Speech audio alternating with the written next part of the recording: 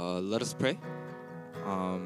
Dear God, we come here on this day to lift your name up high. Yeah. Though we're in front of screens, though we're at home, Lord, let us hear you. Open our hearts for you to do your thing. And at the end of the day, Lord, let us do as you tell us to. Let us hear as you tell us your message. In Jesus' name I pray. Amen.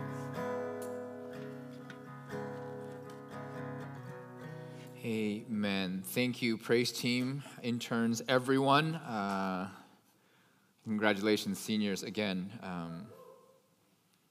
Look for the video that's coming. I think it's going to be good. We had a lot of fun the last couple of days celebrating y'all. So, anywho, we're into the last chapter of Ruth, and man, I've been waiting for this day because the build-up and everything. So fasten your seatbelts, if you will, because we're going to get into it, and the ride is going to be a ride today. But let's just jump right in, as we always done, right into the text, going verse by verse. So going right into Ruth chapter 4, verse 1. If you're joining us new today, we've been going through the book of Ruth, and each and every single chapter, we're kind of breaking it down verse by verse. I apologize for time's sake. We won't kind of give you a recap, but you can all kind of check it out on our videos. But anyways, let's just jump into Ruth chapter 4, verse 1. Right in verse 1, it says that he went up to the city gates.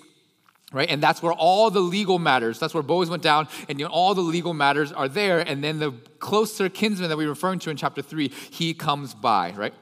Now let's finally define what this close relative or this closer kinsman looks like. First of all, a kinsman is someone that's a part of your clan. We saw this before, that the Israelite society is divided kind of like this individual family, clan, and tribe. So he has to be a part of your clan. Right? And then the Redeemer part has to do with these laws that God implemented back in the day to protect and provide for Israel in difficult circumstances. And the two of the most important ones dealt with land and sons, and those are the ones we're dealing with today. First, the land in Leviticus 25. Right? This law allowed for a kinsman to redeem, aka buy back property for their relatives in the case that that land was somehow lost or sold or whatever. It's just not in their possession anymore. God made this law, right, because back in the day, land was everything. People didn't have money, they owned land. And if you had owned land, then you could have animals and crops and everything. So land was everything to you. So in the case that somehow land was no longer in your possession as a family, someone from your family had the right to go and buy it back so that it always could remain in your family and clan. Most scholars believe that Elimelech, back in chapter 1, when the famine hit, sold his land to somebody else, and then when the money ran out, he then probably said, okay, I gotta go, and then he went to Moab. So that's the land part. Now, the son and heir part, okay? In Deuteronomy 25, as we mentioned before, there was this law that if you had an older brother, right, and he was married, but somehow that older brother dies without giving his wife a son, then the younger brother had the duty in the law to impregnate his sister-in-law, right, so that indeed the older brother's name and inheritance and all that stuff could get carried on, and that law was for families, so that indeed they would always have heirs, their names would not be lost, and so on and so forth. But in the case where there isn't a brother, which is in this case with Ruth and Naomi, that right was transferred to a kinsman. But only if that kinsman wanted it, because he wasn't obligated, because he wasn't an actual brother. And of course, this is the time of the judges, and so not everyone's following laws anyway, but that was a key thing. The kinsman didn't have to, but could if he wanted to. Now, this is where it all applies to our story. And so if you're going back into the Ruth story with this kind of in mind, what we find is that Naomi, because she's a woman and therefore didn't have rights to own land or do anything with the land that used to belong to her husband, now is relying upon somebody else. And this is what Boaz realizes. Boaz realized that Naomi is a widow without a son, and therefore needs a kinsman to redeem her dead husband Elimelech's land. But then in doing so and recognizing this law, he recognizes that he is not the closest kinsman, that there's someone else closer. So again, back to Ruth chapter 4, verse 1, as we jump in. Boaz, knowing this, has told Ruth that he's going to go into the town and find this person and settle all these things. So he goes to the gate where everything happens, and then behold, this closer relative just happens to be passing by. As we saw in chapter 2 with Ruth being in Boaz's field, as Boaz coming back to his own field, God is always working behind the scene, and that word behold is just so happens, not coincidentally, as we saw with God. So this man walks by, and then Boaz says to him, Friend, turn aside, friend. Sit here. But that term that I highlighted for you, friend, is actually not the right translation. The literal Hebrew is the idiom Poloni Almoni, which is a rhyming kind of idiom that basically means nothing. Doesn't really have a strict meaning. The English version of it would be hodgepodge, a rhyming thing that basically is meant to mean nothing. And so if you look at that word friend, it's actually probably best translated Mr. So-and-so, or as I'll refer to it, Mr. What's his name. Hey, Mr. What's your name? Hey, yeah, you. Come, sit down, because I got something to tell you. It's kind of like those times, it's probably awkward, but you see someone and you're like, oh, I should know this person's name. But for whatever reason, for the life of you, you can't think of that person's name. So you're like, oh, what up, bro? Dude, bro, just come, sit down. I got something to tell you. It's kind of like that, okay? So verse 2. Boaz, knowing that he's got something big to do, gathers the 10 elders of the city, or not the 10, gathers 10 elders of the city, because they're needed to witness and make things official and legal about what he wants to do. Then in verse 3 or 4, Boaz begins his pitch. And I'm gonna kind of summarize for you. This is what he says. He says to the closer kinsman, he says, Mr. So-and-so, I'm sure you've heard, but Naomi, Elimelech's widow, you remember they left a long time ago? She's back and she needs our help. And Naomi actually is willing to let a kinsman redeem Elimelech's lost land, and you're the closest one. So I thought I'd let you know that if you want to redeem it, it's yours. But if you don't, then I will take care of it. And instantaneously, Mr. What's his name says, bet, I got you, I'll redeem it. Boom, I'm done. Where do I sign? And the reason why he replies so quickly is because it's an offer and an opportunity that he can't and should not refuse. And here's why. Naomi, as you know, is an old, aka can't marry and have sons, widow with no sons. And while technically the land belongs to her as Elimelech's widow, she also technically can't do anything with it because she is a woman without a man, which means that if this closer Mr. So-and-so kinsman were to buy it back, the only thing he would have to do is to take care of Naomi while she was alive. But then the moment she dies, it would belong to him because she doesn't and cannot have sons, which is to say that he can then pass it down to his son, and then that land will forever be a part of his family's inheritance, and therefore it is a no-brainer. And he says, bet, I'll do it. Now you got to imagine Ruth and Naomi watching. Now, the text doesn't say that they are, but just imagine with me if it's a movie that they're watching and they're probably like, Boaz, what are you doing? I thought you had a plan. This is not a good plan. This is not going well. He's going to buy, which means everything is going to fall apart. But then Boaz indeed does have a plan. And then he goes, oh, what? Whoa. Oh, my bad. One more thing. I forgot. I almost forgot. Naomi has this Moabite daughter-in-law, Ruth. You've heard of her, right? And I'm sure you know this, but if you redeem this land, then you have to redeem her as well, which means, and again, I'm sure you know, she's young enough to have children, which means then you, again, I'm sure you know, have to provide her an heir, which means then that land, Elimelech's land, actually doesn't become yours, it just becomes your son's, or this son that you will have with Ruth. Just to make sure, just in case you forgot, she's a Moabite, which means, like back in the day, remember the Moabite women, they seduced Israelite men, and God got so mad, he killed 24,000 of us. Like, yeah, you'd be fathering a half Moabite son. Just, I wanted to make sure that you are aware of all the stipulations. So then just as quickly, he says, nope, I can't do it. Done. I can't jeopardize my inheritance. I can't. You do it. I can't. Sorry, I can't. You can imagine him kind of like backing away, be like, I can't. The audience, along with Boaz, I can imagine Boaz doing a Tiger Woods fist bump, like, one of these. Because the stage is set. This is the moment we've been waiting for, and everything is going to come to fruition. Verse 7 and 8. The custom back in those days to finalize transactions of this kind and deals like this was for one party to remove his sandal. That's what they wore. So then this guy, the kinsman, Mr. So-and-so, removes his sandal and gives it to Boaz. And then everything becomes official. It's a wrap. Signed it up, signed, sealed, and delivered. And the crowd goes, wow. By the way, by this time, there's probably a crowd gathered because it's a big, big deal. Ruth was a big deal in the town because, again, she's a Moabite and all these things. Then verse 9 and 10. Boaz quiets everyone down. And then he begins his second, aka victory speech. And he says basically this. Y'all are witnesses today that I have acquired the land that once belonged to Elimelech, Kilion, and Mahlon, and also y'all are witnesses that I have acquired Ruth the Moabitess, Mahlon's widow, to raise up the name of the dead and to make sure the name doesn't die in his homeland. Now, if you notice, this is a very interesting speech because it's very detailed, and he mentions a whole bunch of names. He mentions Ruth's nationality and ethnicity and all these things. He is specifically trying to get at something, and we'll get to what that something is a bit more later. Keep that in mind, this speech. Then verse 11, everyone there responds joyfully to the elders. We are witnesses. Everybody's saying, amen, amen, hallelujah, hallelujah, we're with you. And what a moment. Ruth, the Moabitess, has finally and officially become a true Israelite.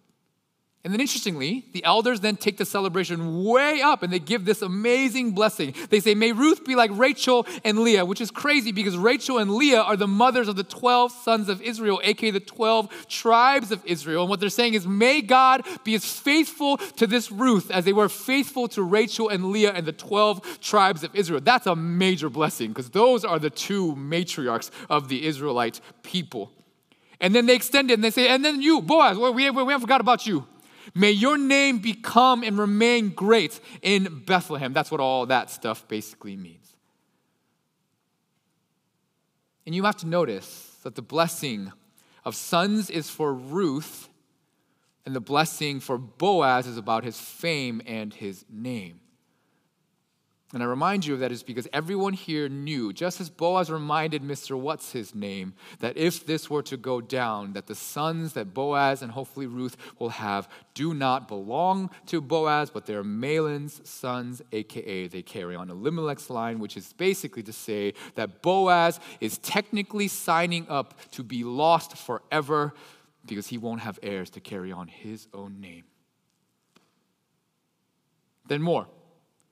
They continue the blessing. And they say, may your house then be like Perez, Tamar, and Judah. Now, we won't go into it here. We've heard this story a bunch of times if you've been around for a while, but it comes from Genesis 38. But it's a similar situation, and they're referring to it because Tamar was a sonless widow whose husband died, and then she tried to have another son via the oldest son's brother. I can't remember the name off the top, excuse me. And then that didn't work. And then long story short, a whole thing happens. And then because Tamar is left in this weird situation where she's without a husband and without a son, she creates a plan. She gets her father-in-law, Judah, drunk, pretends to be a prostitute, sleeps with him, sorry for the graphic nature, and then has sons and twins. And Perez is one of them. And they're saying, may you be like Tamar and Perez through Judah.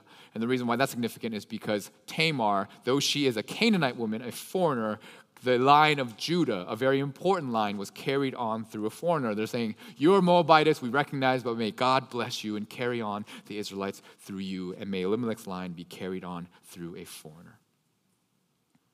Then verse 13. Boaz marries Ruth, they conceive, and then Ruth gives birth to a son. You've probably seen this before in chapter 1. It's quick. In one verse, we have a wedding, a pregnancy, and a baby, which is crazy because in chapter 2, the whole chapter was about one day in the field. In chapter 3 was a whole chapter about one night, a few hours. But in one verse, you have a wedding, a pregnancy, and a baby. Boom.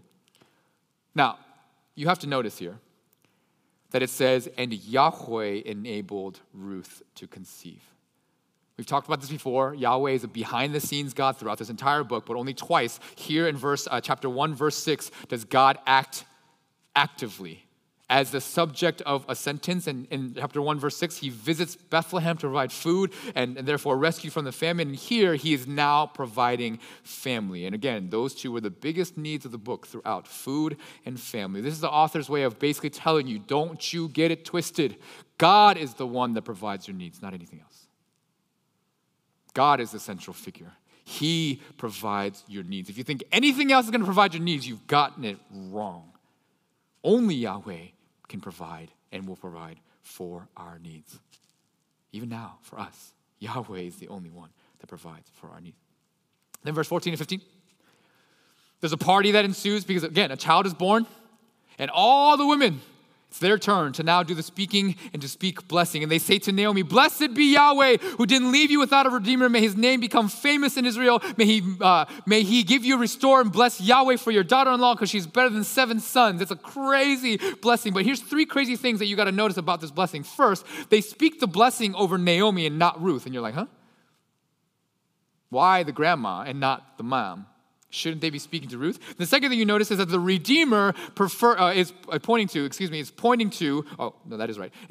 to the son, the baby. Every pronoun points to the baby. And then third, Ruth somehow is better than 7 sons, which is crazy because 7 is the number of perfection. 7 sons is like literally the family jackpot. And the women go on to say Ruth is better than 7 sons, which is insane. As Koreans, we kind of understand there's no way a daughter-in-law is ever better than 7 sons. Sons are a big deal even in our culture, and you just know this is a crazy blessing. But here are the women giving this blessing over the ladies of the family. Then the final scene of the movie. Imagine it like this. It's a scene, it's a still picture, not a whole lot going on, and the scene is fading into black. And the picture is getting smaller and smaller and smaller. It's like getting smaller and smaller and smaller from your perspective. And it's Naomi holding this baby on her lap. It's a really beautiful way to end this story, especially considering how we all started, right? She lost her husband and her 2 sons, and the story ends with her holding a brand new baby, and it's fading into black. But then in verse 17, just before the scene goes completely dark, the women suddenly give the baby a name, and it's Obed, who becomes the father of Jesse and the father of David. Yes, that David, as in King David. The baby Naomi is holding is King David's grandfather. And you have to hear it from the original perspective, the original hearer's perspective. Because for them, their mind would have blown, because what it means is that God, in the darkest and most corrupt time in the history of Israel, in the time of Judges, provides Israel's greatest king through Naomi and Ruth the Moabitess. Ruth is David's grandmother. What? Snuck that in there, just right at the end. And then verses 18 through 22. Just as you're digesting this information in the movie, as you're turning, I don't know if you've done this, the final scene comes out and you're like, oh, and then you're kind of walking down and you do the little turn to walk down the hallway as you're doing it, and all of a sudden, boom, another scene appears. It's kind of like the Marvel's movies. Before Marvel's movies, like that wasn't a thing. The first time that happened, like everybody was freaked out. Like there were people like out the movie theater and they saw the thing and they ran back in to try to catch it. Now we all wait because we all know like the little sneak peek thing is coming. This is one of those. And you're surprised because it's 10 generations. I know they may just look like names on a screen to you. It's 10 generations of genealogy, which is crazy because if you remember, Ruth, for 10 years, couldn't have a child with Mahlon. 10 years of childlessness ended with 10 generations of birth and life. It's symbolism to the highest degree. And then the story ends with Jesse and to Jesse, David. Whew, what a story. What a job the author does to write the story, no? As we finish the story, other than the fact that this is a great story, the question that we have to face is, what do we learn, right? What is the author trying to teach us? What is the whole takeaway of all this? And I think the thing that we're supposed to learn in this story is that this story, maybe better than any other story in all of Scripture, paints a picture of what the entire story of the Bible is all about. This little story paints a better picture than maybe any other story of what the entire biblical narrative is all about. And the thing that we find out is that the biblical narrative is about restoration, redemption, and through a redeemer. It's about restoration and redemption through a redeemer. And those are the 3 things we're going to look at. So let's jump right in. First thing, restoration. If you remember the way that the story began, it was tragedy after tragedy after tragedy, one right after another. And it was told so matter-of-factly in 5 verses, just like a gut punch. Again, death, death, death, death, death.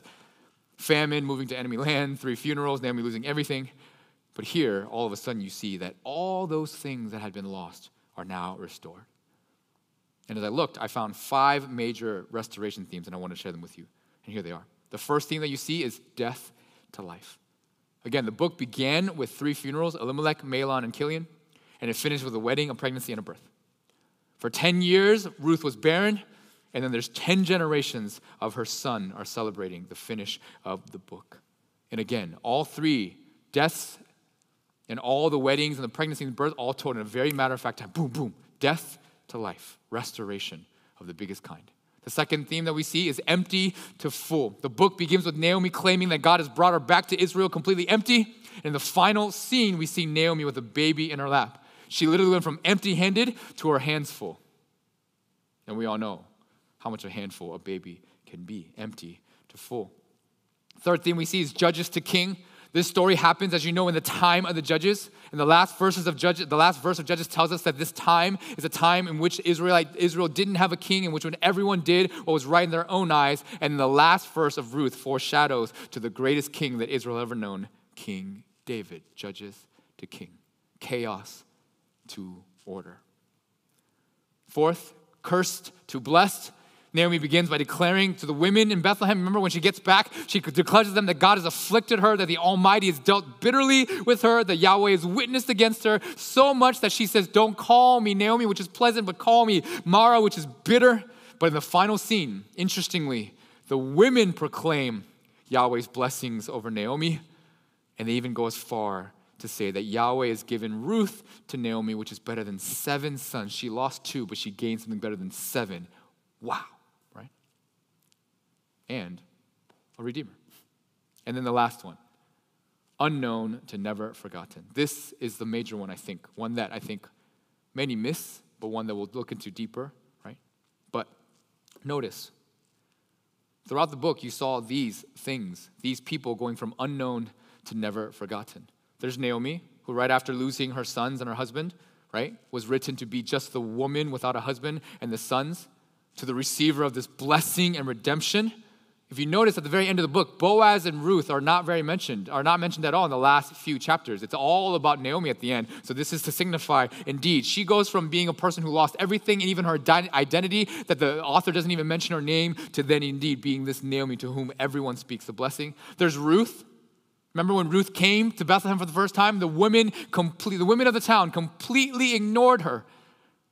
Though she was there with Naomi, she goes, is this Naomi? And they don't even mention Ruth. But at the end, she's lauded and praised to be someone better than 7 sons. Then there's Boaz, who makes sure that in redeeming the land, that he also redeems the name of Elimelech, Mahlon, and Chilion.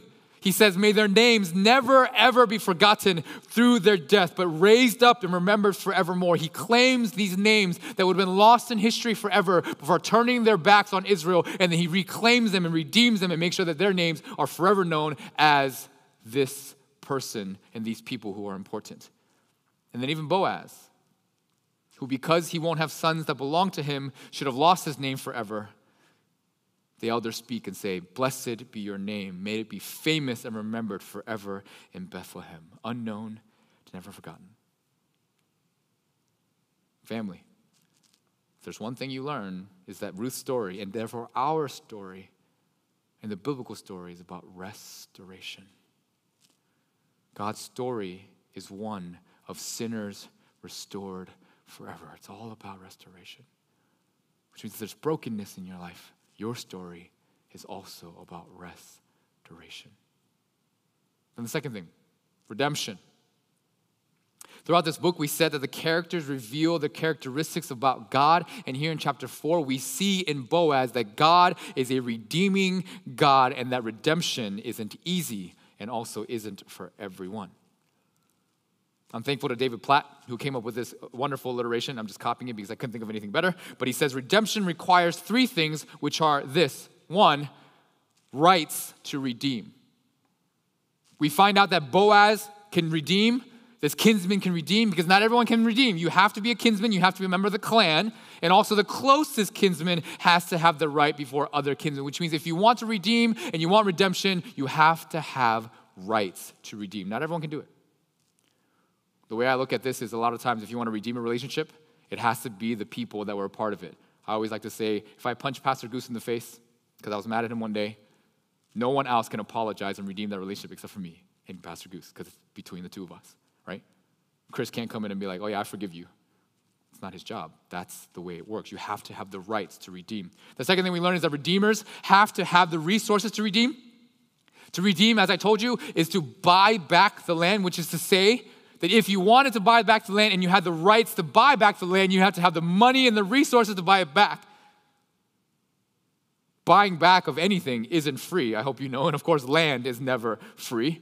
So having the rights to redeem was only useful if you had the resources to carry out the right. Again, if we're going back to the forgiveness example between Pastor Gusta and I, if I punch him in the face, he, in order to redeem me, would have to have the emotional and the spiritual resources to be able to take on that burden. If you don't have the resources, no right. It doesn't really matter. And then the third is the resolve. Redeemers must have the resolve to redeem. The reason why Boaz is the redeemer is because Mr. What's-his-name didn't have the resolve. He had the right, he definitely had the resources, and he was down to do so, but we learned about Ruth. He all of a sudden lost all the resolve, to do what was necessary to redeem. This, in many ways, is the most critical element of redemption because without the resolve, the right and the resources really don't matter at all. Like, think about it. Paying for the land for Mr. So-and-so wasn't a big deal in the end because he was going to inherit the land. Taking care of Naomi until she died was not that big of a sacrifice because in the end, he gets this land. It was a no-brainer for him. And indeed, immediately he says, bet, I'll take it.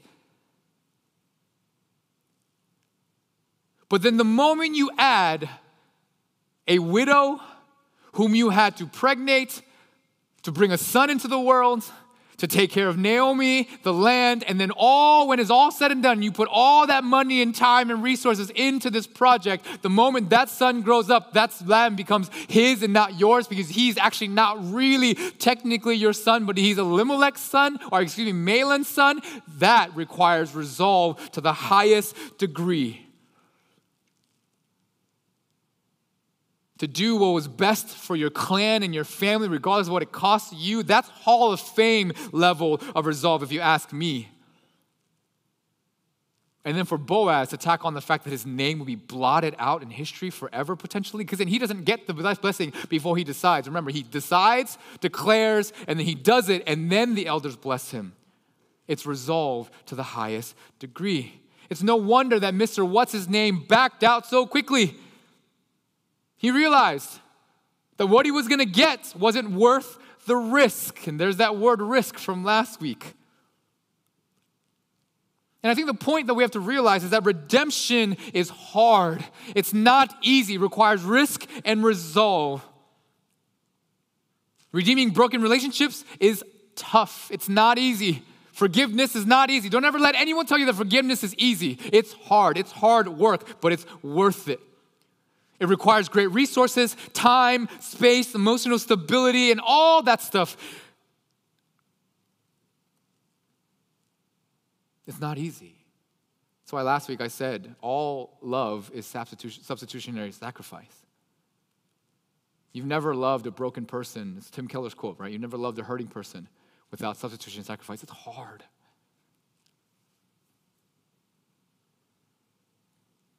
Redemption requires risk and resolve because it's substitutionary sacrifice kind of love. And then let's not even begin to talk about what it takes to redeem sinners like you and me. But that leads us to the final point of today, which is to speak about Jesus, the Redeemer. We're privileged to know something that Naomi, Boaz, and Ruth would have never known, nor would they have ever dreamed about. Everyone back then was reading this and they're thinking, oh my goodness, this is about King David, the King David, OMG, King David. But then we know that this story is actually not about King David, that the reason why Obed is called the Redeemer isn't because he's King David's grandfather, but that because Obed is the great, however many greats you need, grandfather of Jesus. The King, the Redeemer, the one and only. Can you imagine if they all knew that this is where it was heading to the Messiah? Whew. Now, if you have your Bible, turn with me to Matthew chapter 1. If you were with us this past Advent, you've been with us for a long time, you know where we're going. But let me just give you the highlights. In Matthew chapter 1, it's the genealogy of Jesus, and here are the highlights of what I want to show you. In verse 3, there's Judah, there's Judah and Perez and Tamar. There's that story again. And then in verse 5, there's Salmon's the father of Boaz by Rahab. We forget that Rahab was Boaz's mom. I don't know if that you see that, but there's probably a reason why Boaz was the way that he was. But anyways, we move on. Then Boaz, the father of Obed by Ruth, and then Obed to Jesse, and Jesse's the father of King David. We saw that in Ruth. And then it goes way over to verse 16. And it says, Jacob was the husband of Mary, who happened to be the mother of Jesus, the Messiah. The whole story of Ruth, all of it about being restoration and redemption. The whole point was to show us that the Redeemer of the whole grand story, and you and I, is Jesus, the ultimate and the only Redeemer. And this has to be the way because only Jesus can redeem us. Jesus can redeem us because he's our kinsman and therefore has the right to redeem us.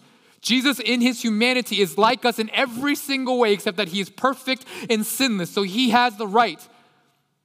I think we forget this, but if he doesn't, then this doesn't really work the way that we do, the way that we understand it. We always say that Jesus understands because he knows what it's like to be in our shoes. He has this right as our near kinsman to redeem us from our sin because he had the opportunity to sin. He just never did. So he knows exactly what it feels like. He knows brokenness. He knows rejection. He knows pain. He knows all these things, and therefore he has the right to redeem us.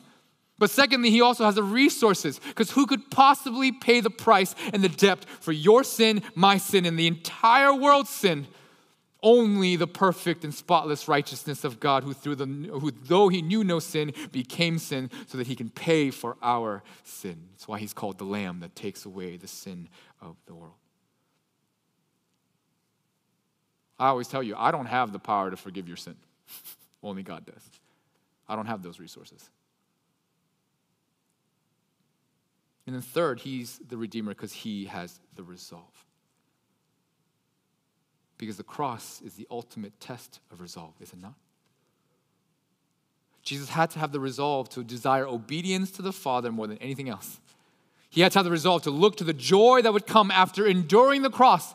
The joy isn't there at the beginning, it's after the cross. He had to look and have the resolve to look to that joy and know that it's coming. He had to have the resolve knowing that his Father would turn his face away and use him as a demonstration to show the world that God is not okay with sin, cannot be okay with sin, and therefore needs to take out his good and holy wrath to appease and satisfy his holy anger against sin by putting his own Son on the cross to pay the final price for sin, to be the propitiation of God's righteousness. I mean, just look at Philippians 2. I know it's small on the board, but let me just paraphrase it for you. Paul says about Jesus, he says, and tells us, have this attitude, this mindset, or the resolve of Jesus Christ. Have this resolve that though he is God in every way, shape, or form, though he is God and exactly like God, does not think that being God and like him is something to exploit and take advantage of, but rather emptied himself, taking the form of a slave. Being made like man, he humbled himself by becoming obedient to death, even death on a cross. And for this reason, the resolve to redeem all humanity and our sin, God exalts him and bestows upon him the name that is above every name, and every knee will bow and every tongue confess that he is Lord. Are you seeing what's happening here? This story about Ruth is our story. That though we were enemies of God, as Ruth was an enemy to Israel, God provides a redeemer in Jesus, just as he provided Ruth and Boaz to Naomi. Now don't miss this. It's interesting that in a love story movie, throughout the entire movie and story, we're never ever actually told what Ruth looks like. She's never called beautiful or elegant or majestic. We're only told about her character and that it is excellent. I think that's purposeful because we have to recognize we don't even have what Ruth is, God. We are not attractive in any way to God, I hope you know.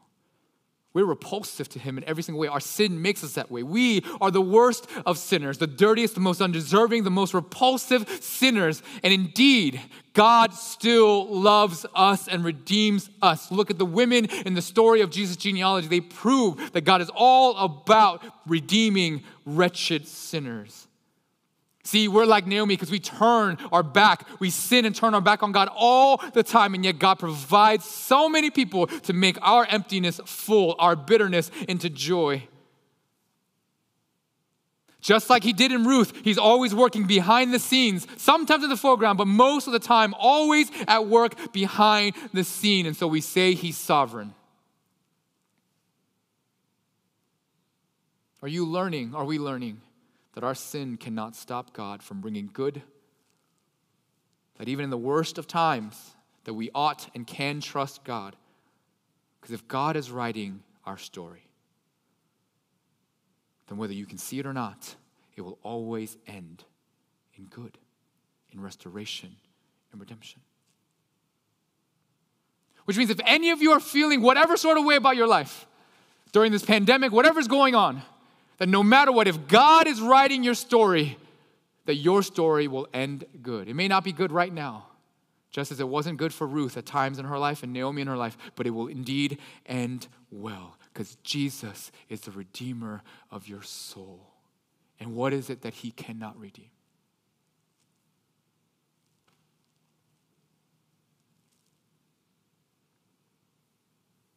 Now you're probably thinking, this is where we end.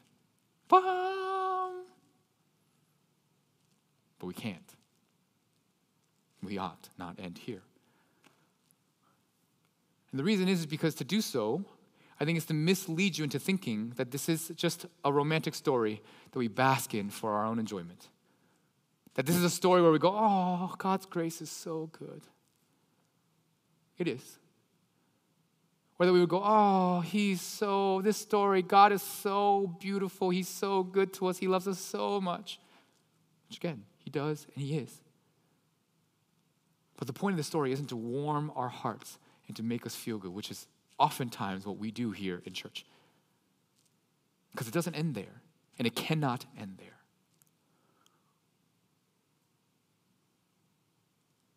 Because the main theme of this whole book, for me at least, as I look through the entire scope of the entire book, Ruth 1 through 4, is that our God is a God who is utterly committed to pursuing all people. Again, that's great news. No matter how you feel, no matter who you are, no matter where you come from, no matter what you've done, where you're going, no matter who you are, God is utterly committed to pursuing all people. He shows that through Ruth and Naomi, the worst of the worst in many ways, but he's pursuing all people. But this is where we cannot stop, because if that is all true, it means that then we ought to do the same. If God is pursuing us, then his people ought to be the same way. If this story is really great, and it is, it's the greatest story ever told perhaps, then why are we not sharing it with all the people of the world? Because the only reason why grace is good is because God pursues us. If not, grace isn't good. Remember, we don't like grace. It's repulsive to us. We don't want anyone telling us that we suck. We don't want anyone telling us that we're not good enough. We don't want anyone telling us, criticizing us, telling us that we're sinful. We hate it. We absolutely hate it. We hate it when we didn't earn our right. We hate it when we didn't get what we deserve. We hate it when people think we're not less or we're not good enough. We hate it when people judge us. We hate it when they don't like us. We hate all that stuff. Grace tells us that we're not good enough for nothing, and we hate it. But only because God pursues us do we have this good news. Because if he doesn't pursue us, and don't get this twisted, we don't ever taste grace. Remember, Naomi would have rather sent Ruth away just like she did Orpah. Why? Because grace is hard on us. It makes it more work for us. Oh, maybe. Let's be honest, we'd rather send God away most of the times because it requires something of us, doesn't it? It's so much easier to live our selfish lives. We're just being honest. It's easy to take the goodness and the grace and the love. Oh, God loves us. Oh, he's so gracious to you. Oh, he forgives you. All that kind of stuff, the encouragement, all that stuff, and then stop there and do nothing with it. But that is actually not how this works. Because if you follow him, you must deny yourself, pick up your cross, die to yourself, and then follow him. That part is required, but we don't like that most of the time, it seems. Which is then to say, and you need to hear this, and I apologize if you don't like it, but it's then to say that if we are not pursuing others, then can we call ourselves the people of God?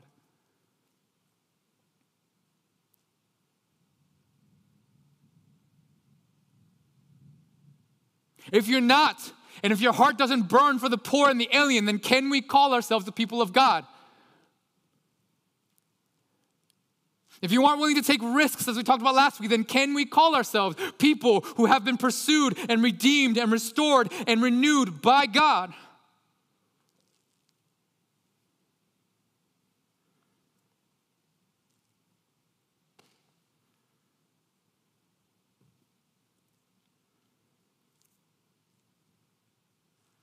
And that also means that if we are not pursuing and doing these things,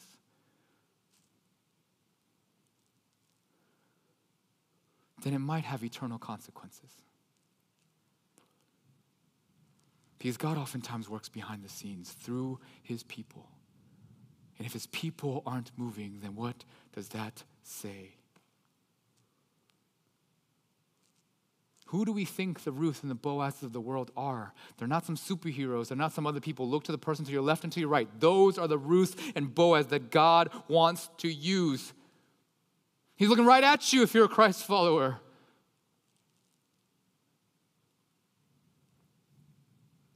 Now I'm going to finish here, and this is kind of where we bring it all together.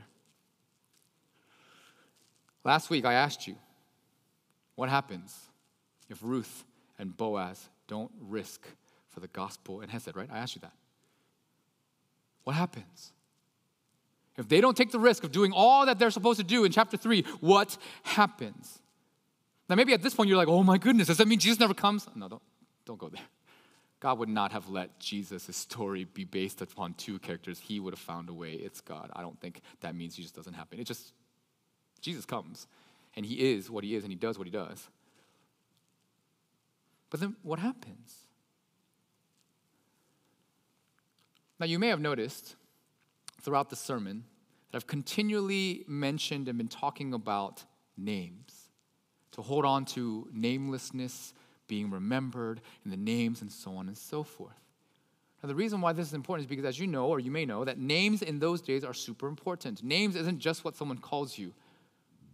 Names is your identity, is your character, is your personality. It's your person. It's the most important thing that any one person owns for him or herself, it seems. Now I mention this is because, I don't know, again, maybe you didn't notice it, but when Boaz meets the closer redeemer, if you read it in Hebrew, it seems that the author intentionally goes out of his way to leave the guy who could have been the redeemer, who could have been the guy who redeems all of Israel into King David and to Jesus. He renames him, or he keeps him nameless. He goes out of his way to use this weird Hebrew construction to basically say, Mr. What's his name?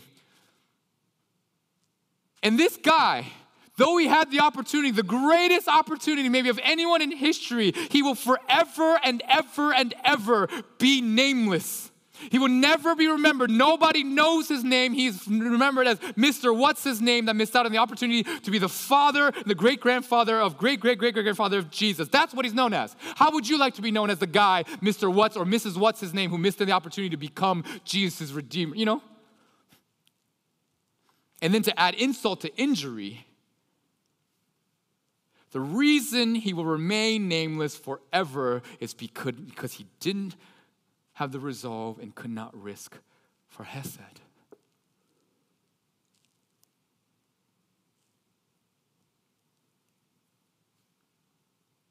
You've noticed probably that in this chapter 4, there's names all over the place, names that you can't pronounce half the time. All these names that are remembered. Boaz goes out of his way to mention Elimelech, Mahlon, and they haven't been mentioned all throughout since chapter 1. In the couple verses, they have not been mentioned, but now they're remembered. Boaz makes sure that their names are remembered. And though Boaz might have thought that in redeeming Ruth and Naomi, he was going to risk, indeed, his name being blotted out forever, the elders declare that his name remembered in Bethlehem forever, which it is, because not only is Boaz named there in Matthew 1, don't miss this, Jesus was born in Bethlehem. His seed all the way through. Now you may be saying, okay, what's the point? Well, here's the point. At the end of the Sermon on the Mount in Matthew chapter 7, Jesus' famous sermon, we went over it in RK102 if you were there. After talking about the disciples being people who hear his word and do them, the disciples are people who hear his word and just does them. After talking about the fact that good trees produce good fruit and bad trees produce bad fruit, they don't think about it, they just do, which means if you're good, you do good. If you're bad, you do bad. And that only a few are going to find the narrow road that leads to life, while many find the wide road leading to death. Jesus says this. He says, not everyone who says to me, Lord, Lord, will enter, but he who does the will of my Father will enter. Many will say to me on that day, God, didn't I prophesy? Didn't I cast out demons? And didn't I do miracles in your name? And Jesus will say, I never knew you. He will look at you and say, wait, who are you again? Wait, whose are you again? Wait, do I know you? Wait, what's your name? How do I know you? Wait, what's your name again? He'll ask. These are the questions that have been throughout Ruth the entire time. Who is Ruth? What is her name? Who are you? She comes back from Boaz, and then Naomi goes, who are you? Boaz looks at her and says, who are you? Are you a Moabite? Are you an Israelite? Are you mine or are you not? Do you belong or do you not? Which is to say that if Ruth and Naomi and Boaz do not risk, they, like Mr. What's his name, will forever be unknown and nameless throughout the history of the world. That if the gospel and Hesed inherently require risk, and we as God's people do not risk to pursue the world as God pursued Naomi, as Jesus pursues us, then the restoration of your name, my name, and others' names is in danger of just becoming another Orpah or Mr. What's his face, and another away from me because I don't know who you are. I never did and never will. Get out.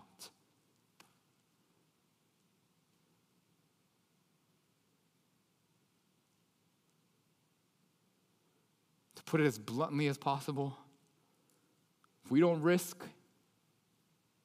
there's a possibility that many, including us, will forever be unknown because we will forever be nameless, without identity, without personhood, without Jesus, without relationship, without life.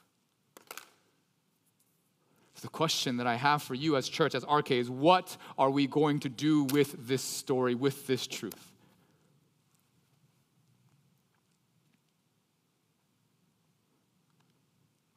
What are you going to do with your life now that you know? You have the greatest story ever told.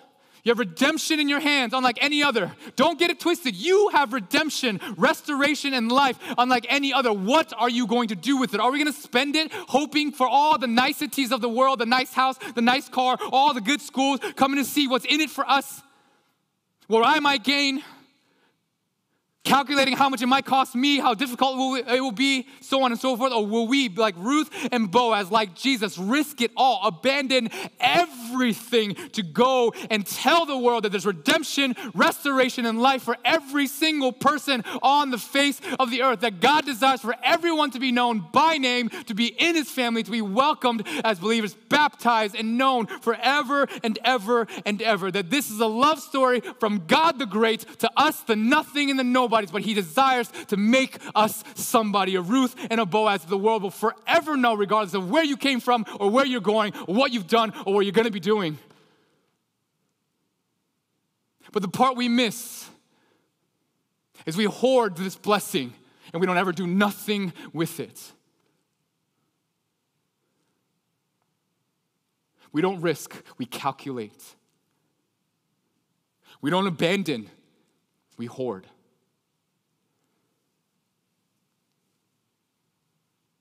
We make excuses. Oh, this person first, or this person that, yada, yada, yada.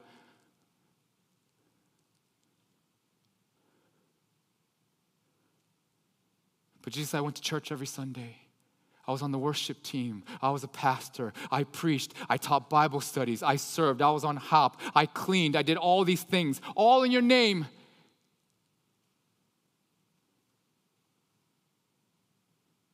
And then he'll say, did you abandon it all, risk it all, so that all the world will know that I am God? Because your eternity was secured, so you thought. Did you forgive when it cost you everything? Did you risk your name maybe not being known forever and ever so you can do what was right in my eyes for the world, for the sake of the world? And then if we show up empty-handed and say, I don't know, and he'll say, bye.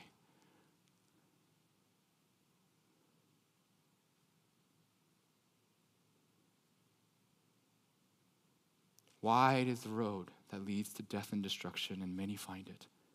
Narrow is the road that leads to life, and only a few.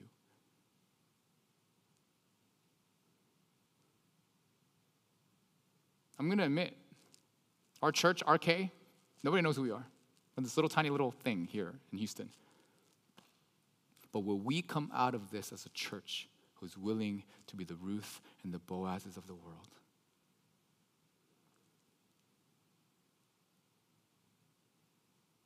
Who will redeem, as God allows us to, the world that needs it so bad, who will tell the world of the redemption that is there.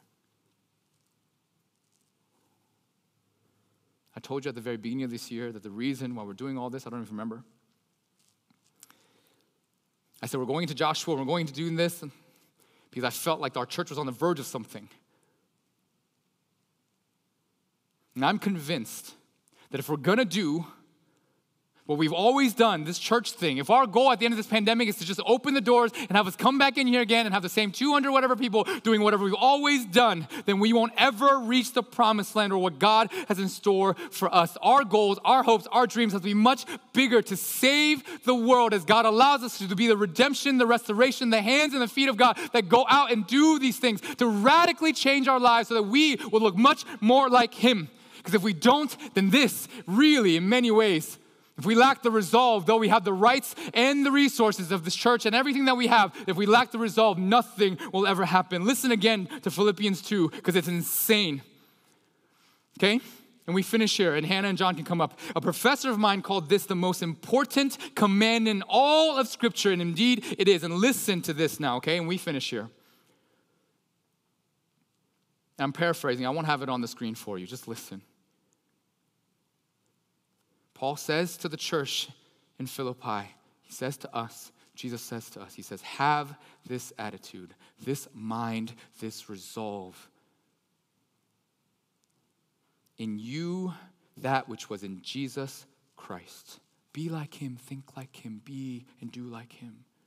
Who, though He existed in the form of God, had everything, had heaven, had eternity, had perfection, did not consider that stance, that identity, that equality with Yahweh God a thing that He should exploit, take advantage of, and use every ounce of. But He emptied Himself, there's that word again, by taking on the form of a slave, empty to full, being made in the image of God, in the likeness of man, being found in the appearance as a man. He then humbled Himself. Remember how humility is the opposite of pride. Humility is thinking not less of yourself, but of yourself less. He had the humility to humble Himself by becoming obedient to the death, even death on the cross. And for this reason, God exalted Him, and get this now, and bestowed upon Him the name above every name. When you're redeemed, you get a name, and you're remembered with the name, so that at the name of this Jesus, every knee will bow for those of who are in heaven and on earth and under the earth, and that every tongue will confess that Jesus Christ is Lord to the glory of God the Father. Amen. Church, will we be the people who do like this? Who risk everything that we have, who will be generous to where we hurt, who will give much more than we actually have, who will know that God is a God of abundance, who knows God is a God whose heart burns for the poor, and then we'll go out, that we're not satisfied with just whatever it is that we do in here, that we will be remembered as Ruths, as Boaz.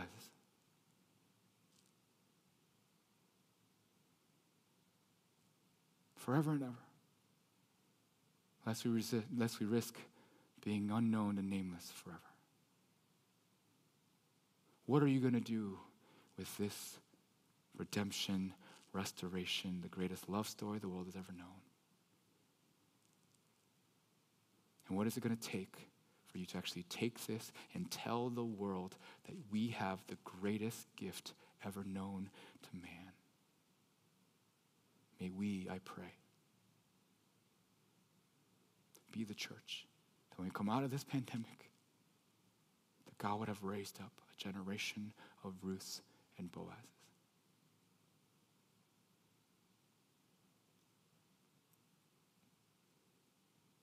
That's my prayer for us. So I'm going to pray to finish, pray for the offering, and then we're going to sing. And again, I've noticed this, but every single time, maybe it's a respect to me, but as soon as the sermon ends, the viewership, we track that stuff. It goes way down from whatever it is all the way down, which means you're not staying till the end. Will you worship and respond? Remember, it's not about listening to me or this sermon. It's about what you will do with what God has taught you. And it matters what we do after the live stream ends, after the service ends, in our days, Monday through Saturday. I'm going to pray for the offering. remind you that offering isn't a money grab. It is our response to God's faithfulness, that we give it back to him. And then I'm going to invite you to stand and to worship with your heart out. We're going to sing this song called Humble King.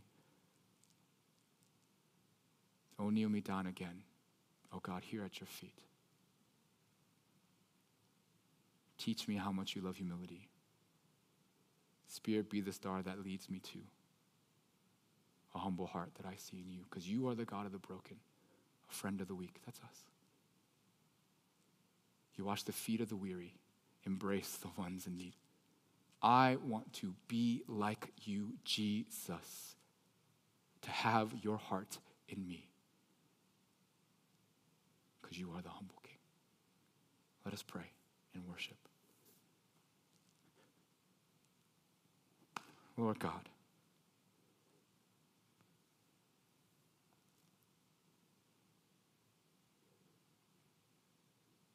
who are we that you would restore and redeem us? Who are we that this great God beyond our imagination would become a kinsman so near to us that you would have the right, that you would be perfect and spotless, to have the resources and then have the resolve to endure the cross and 3 days of separation from the only thing you've ever known, that is your Trinitarian self, to redeem us so that we can be like you and do that which you've done, so that we would be people that you would use for the glory of your kingdom and for the salvation of the world, so that all of us would have a place with you, be known by you and be loved by you, and have lived a life here and live forever with you. Who are we? Help us.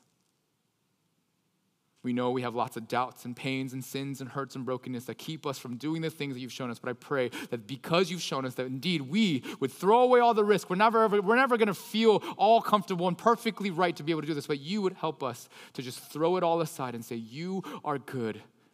That if you are writing the end of our story, if you are writing our story, that indeed it'll always end in good, because we have you forever. That because though we may die, we will never die and live forever. So help us to abandon and risk it all for you. Give us strength to overcome all of our fears and our worries, to align ourselves, to fix our eyes upon you and be exactly as you are. Would you take that which we give, our offering, our little that we have, unto you? For we know you don't need it, but you will utilize it, because you are a God who uses the poor, the powerless, the little, the widow, the foreigner, the no ones, and you make them the redeemers of the world. So Lord God, would you be enthroned and be worshiped? May these words rise like incense, and may you be delighted in them, and then use us and move us. We give you thanks and we pray this in Jesus' name. Amen. Will you rise and sing as we finish worship?